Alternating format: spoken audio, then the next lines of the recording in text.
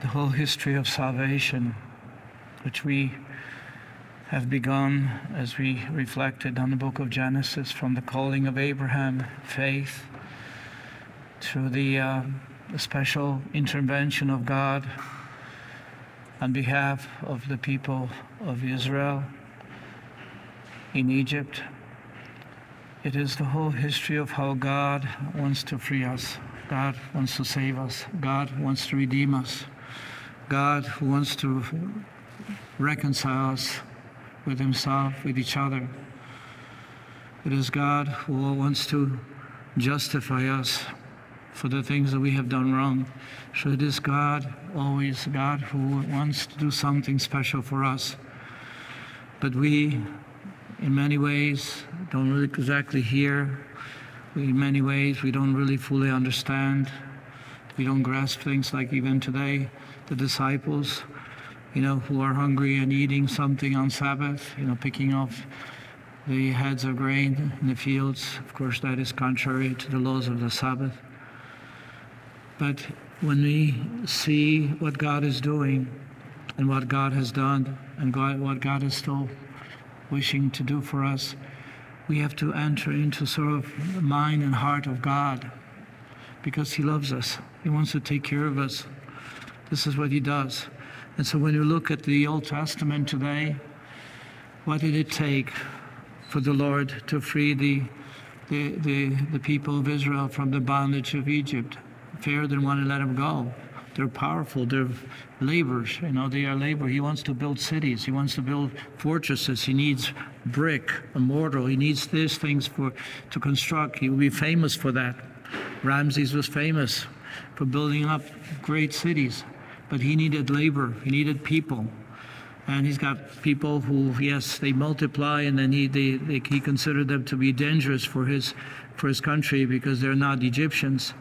And yet he wants to utilize them, use them for his own needs, political accomplishments, for his greatness, for his name. He wants to use them, so he won't let them go. And today, when we hear of that first reading, of that Passover, the first Passover meal, the Lord gives them the greatest gift, and that is a special protection when he, on the other hand, through his own power, gives the Egyptians the consequences of their sin, the consequences which they have to experience, the death of the firstborn of the Egyptians. And here we have is how God, out of love for his people, wants to protect them, and the way he protects them is through the blood of the Lamb, innocent lamb, marking on the lintel the sign that God is protecting them in a special way.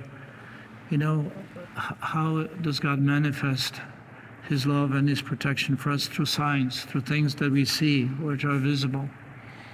So this Old Testament reference here to the Passover is actually God's merciful protection that he gives to his people.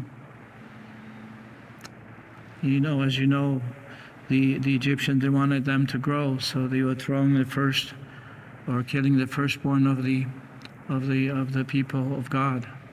They didn't want them to grow. And so the consequences of that sin is they also lost their loved ones, the firstborn. But I wish to underscore the element here of what God is doing.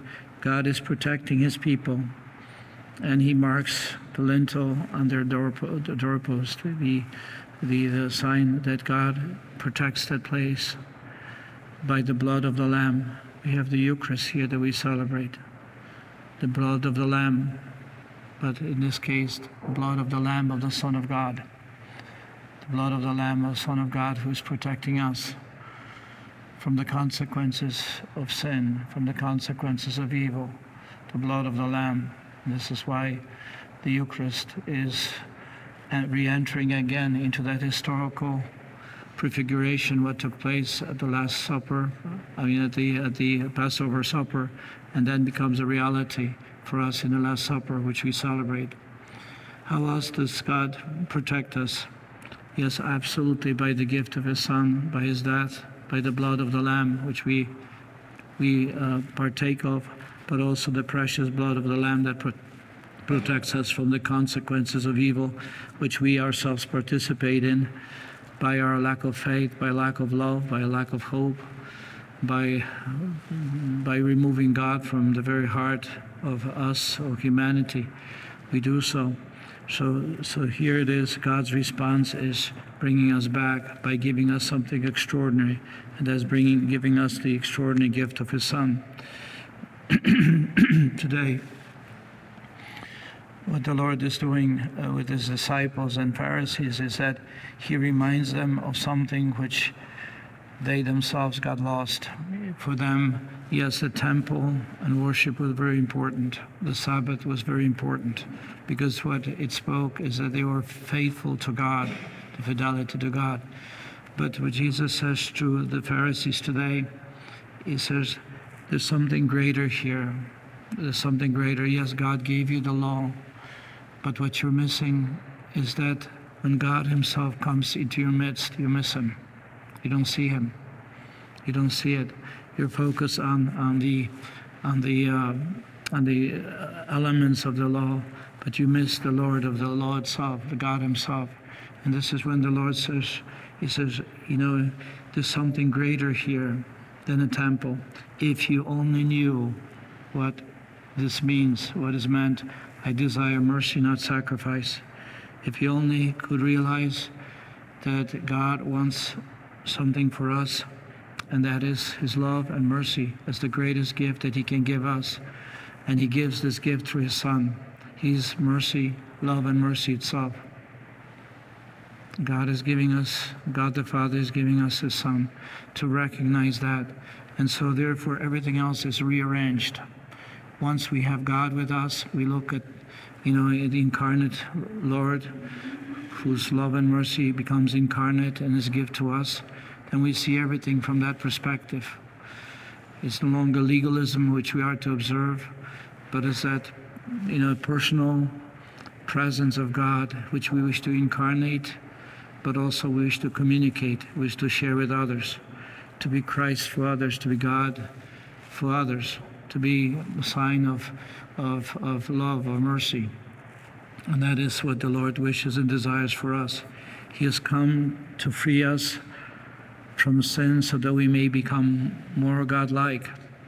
He has come to free us from the slavery of trappings which we often make, whether through ideologies or beliefs or customs sometimes which are not Christian at all, not Judeo-Christian, and we support and we fight for, but that's kind of missing the point. That's missing the point. Excuse me. So therefore the Lord is inviting us to enter into that deepest form of communion with Him. And part of entering into that communion is the gift of Our Lady, the Mother of the Son of God. She's the one who plays this very important, special role in the mission of salvation, in the mission of freeing, redeeming human race. And she welcomes the Word of God with freedom. She wants to cooperate. Yes, she is the one who received that special message from the Archangel Gabriel, but she hears the message and she welcomes it. And this is why in the early church, St. Augustine's and other used to speak of Mary, that she received the Word of God in her heart first before she gave birth to Him. She welcomed Him. And so how does God give us these gifts? Through his Son. But His Son came into the world through Our Lady. She's the one who said yes first, and she's the one who is able to help us by encouraging us to always say yes to God, yes to Him, no matter what conditions. Let it be done to me according to Your word. This type of welcoming God, allowing God to become part of our family, part of our life, which means we have to rearrange things. Because if God is with us, then we can't do certain things. If God is with us, and if we wish to live according to His ways, then we may have to change. We have to bring forth a type of changes in our customs, in our family. Priorities have to be arranged, everything else. But Mary, but Mary is the one who can show us the way, and she will do so. One of the things that we speak of today is Our Lady's role in the salvation history in a special way through her gift of scapular.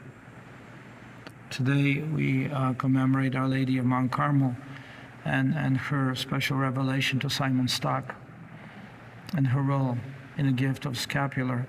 And we have to say is that what did she reveal?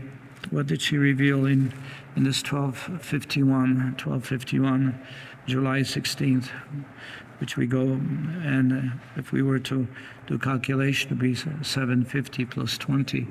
So it will be 770 years ago.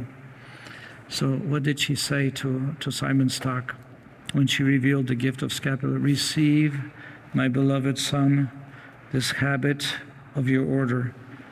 This shall be to you and to all Carmelites a privilege, that whosoever dies clothed in this shall never suffer eternal life.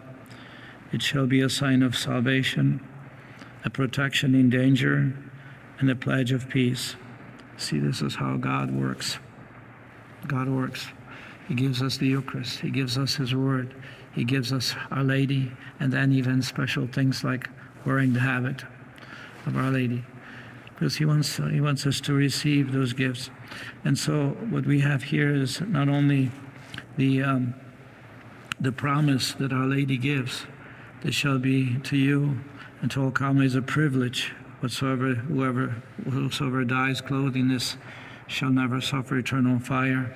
It shall be a sign of salvation, a protection in danger, and a pledge of peace. How many people wear the scapular? Obviously, it is not magic, because it's not magical, it's faith. What does piece of cloth do to us? Not do anything, but is blessed, becomes sacramental, becomes a special gift of grace that God gives to us. Many people can't wear a wool because it's kind of scratches and itches. But so the Lord gave us metal. We can wear metal. And, it may be more appropriate for some. And so that's another one. But then John the 22nd, because, we have Pope John the 23rd. We all know him. He's a saint now. But the Pope John the 22nd, who lived during the time of the revelation of this scapular, this Pope received special message in a vision concerning those who wear the bronze scapular. And Our Lady said to him in that vision, I, the Mother of Grace, shall descend on the Saturday after their death, and whomsoever I shall find in purgatory, I shall free, so that I may lead them to the holy mountain of life everlasting.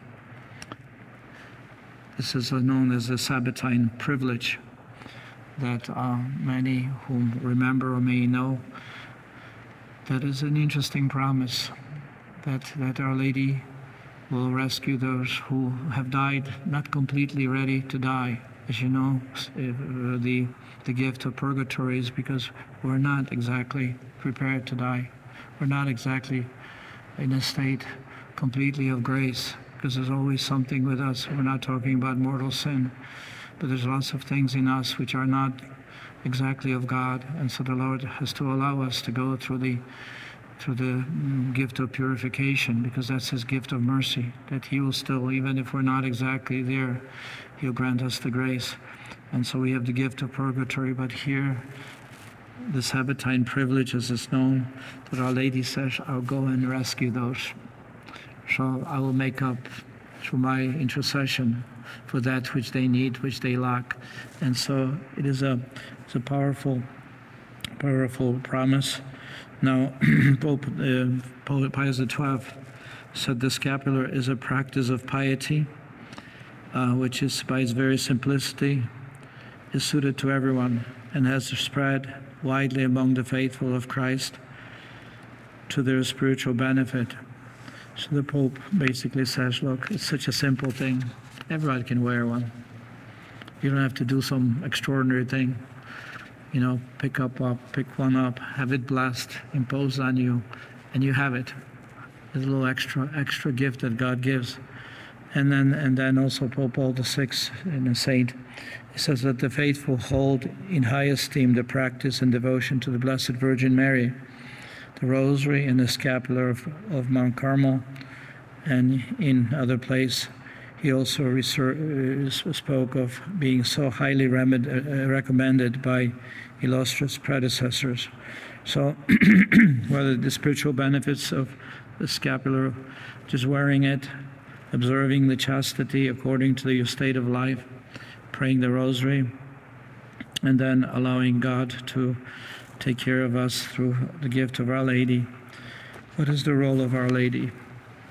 She reminds us of who the Lord is. He takes us to her Son. She helps us, especially if we're in great need of forgetfulness or sinfulness. She continues to pray. How many people have received incredible gifts by just wearing the scapular, or maybe the miraculous medal, or whatever else that they were able to have a statue of Our Lady, all the practices we have. We're not idolatrous when we have a statue. We're not idolatrous when we wear scapular, because it's a sign of something greater. And that's the greater is it points us to God, to Our Lady's grace that she received for us. So maybe then today, as we look at how God, throughout history, human history, how He intervened and what He does for us, and how He wants us to free us from the slavery of sin, how He wants to prepare us for eternity, how He gave us His Son, who is the very power and love of the Father for us. He's the one. And how He gives us His mother, the mother that gave Him life, that brought Him into this world, the mother that is also the mother of us all. Jesus gave her to us as our mother, and that she's with us. And so how can we not be very happy to have all these things that come from God, because He cares for us and He wants us to be with Him? May we then cooperate with the grace. We always strive, even if we're not able to say yes immediately. We can pray, Lord, help me to say yes. Lord, help me to rearrange my life so that I may truly praise and honor You. Lord, help me to welcome into my heart that gift of Yourself, that I may always look forward and have confidence in You, that one day that I will share glory in paradise. And because that's the goal of our faith, that's the goal of our church. Everything is a means for us to be united with God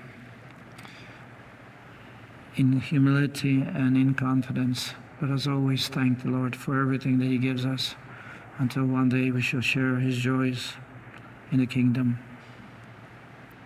Are you a Marian helper? Join our Spiritual Benefit Society and start sharing in the graces of all the daily masses, prayers, and good works of Marian priests and brothers all over the world. Sign up is free and easy. Simply visit micprayers.org. That's micprayers.org. Thank you, and God bless you.